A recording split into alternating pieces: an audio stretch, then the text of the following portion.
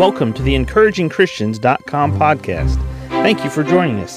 Get ready for today's encouraging truth from God's Word.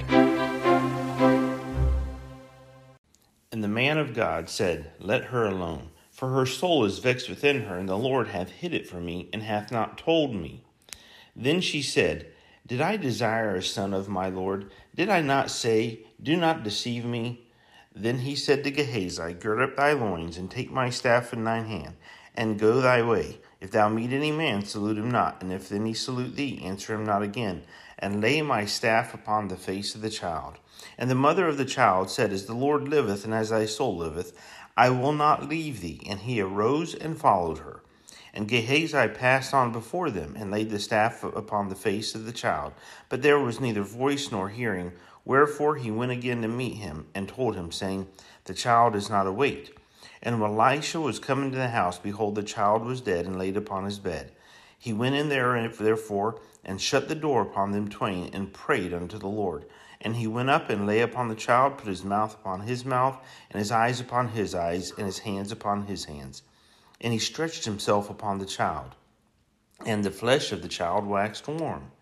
Then he returned and walked in the house to and fro, and went up and stretched himself upon him. And the child sneezed 7 times, and the child opened his eyes. And he called Gehazi, and said, Call this Shunammite. So he called her, and when she was come in unto him, he said, Take up thy son. Then she went in, and fell at his feet, and bowed herself to the ground, and took up her son, and went out. Now, this is important, because the son that God gave to this lady as a supernatural hand of God act to her and her elderly husband had passed away. Whatever it was, we don't know. He just cried and said, my head, laid on her lap for a few hours and died. Could have been an aneurysm. We don't know. But for whatever reason, God was not done with this boy's life. He had given the boy to the Shunammite lady as a blessing in her life. And she was unhappy at the loss of her son, to say the least. Went and found Elisha and said, You said that you were giving me a blessing, and now the blessing is gone. What are we going to do? Elisha sent Gehazi back to where the boy was. Lay the staff on him, because the staff represented power from God, and nothing happened. Elisha then prayed.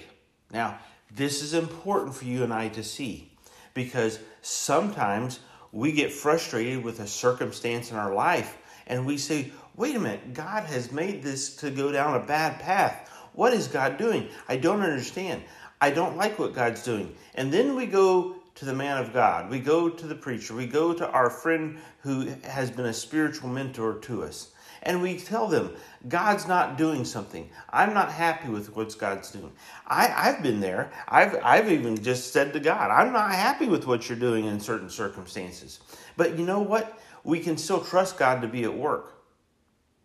And God will work through people around us.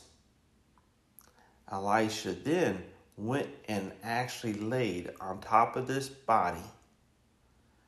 After praying, go walk about the house, go back, lay on the top of the body after it's warmed again, and the boy sneezes 7 times and comes back to life. God gave the son supernaturally. God brought the boy back to life supernaturally. God worked in answer to Elisha's prayer on behalf of the Shunammite. What prayer is it that you and I need God to answer today in a supernatural way?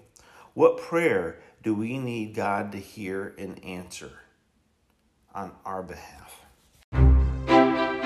Thank you for joining us today for the EncouragingChristians.com podcast. Please explore our website for more encouraging truths from God's Word.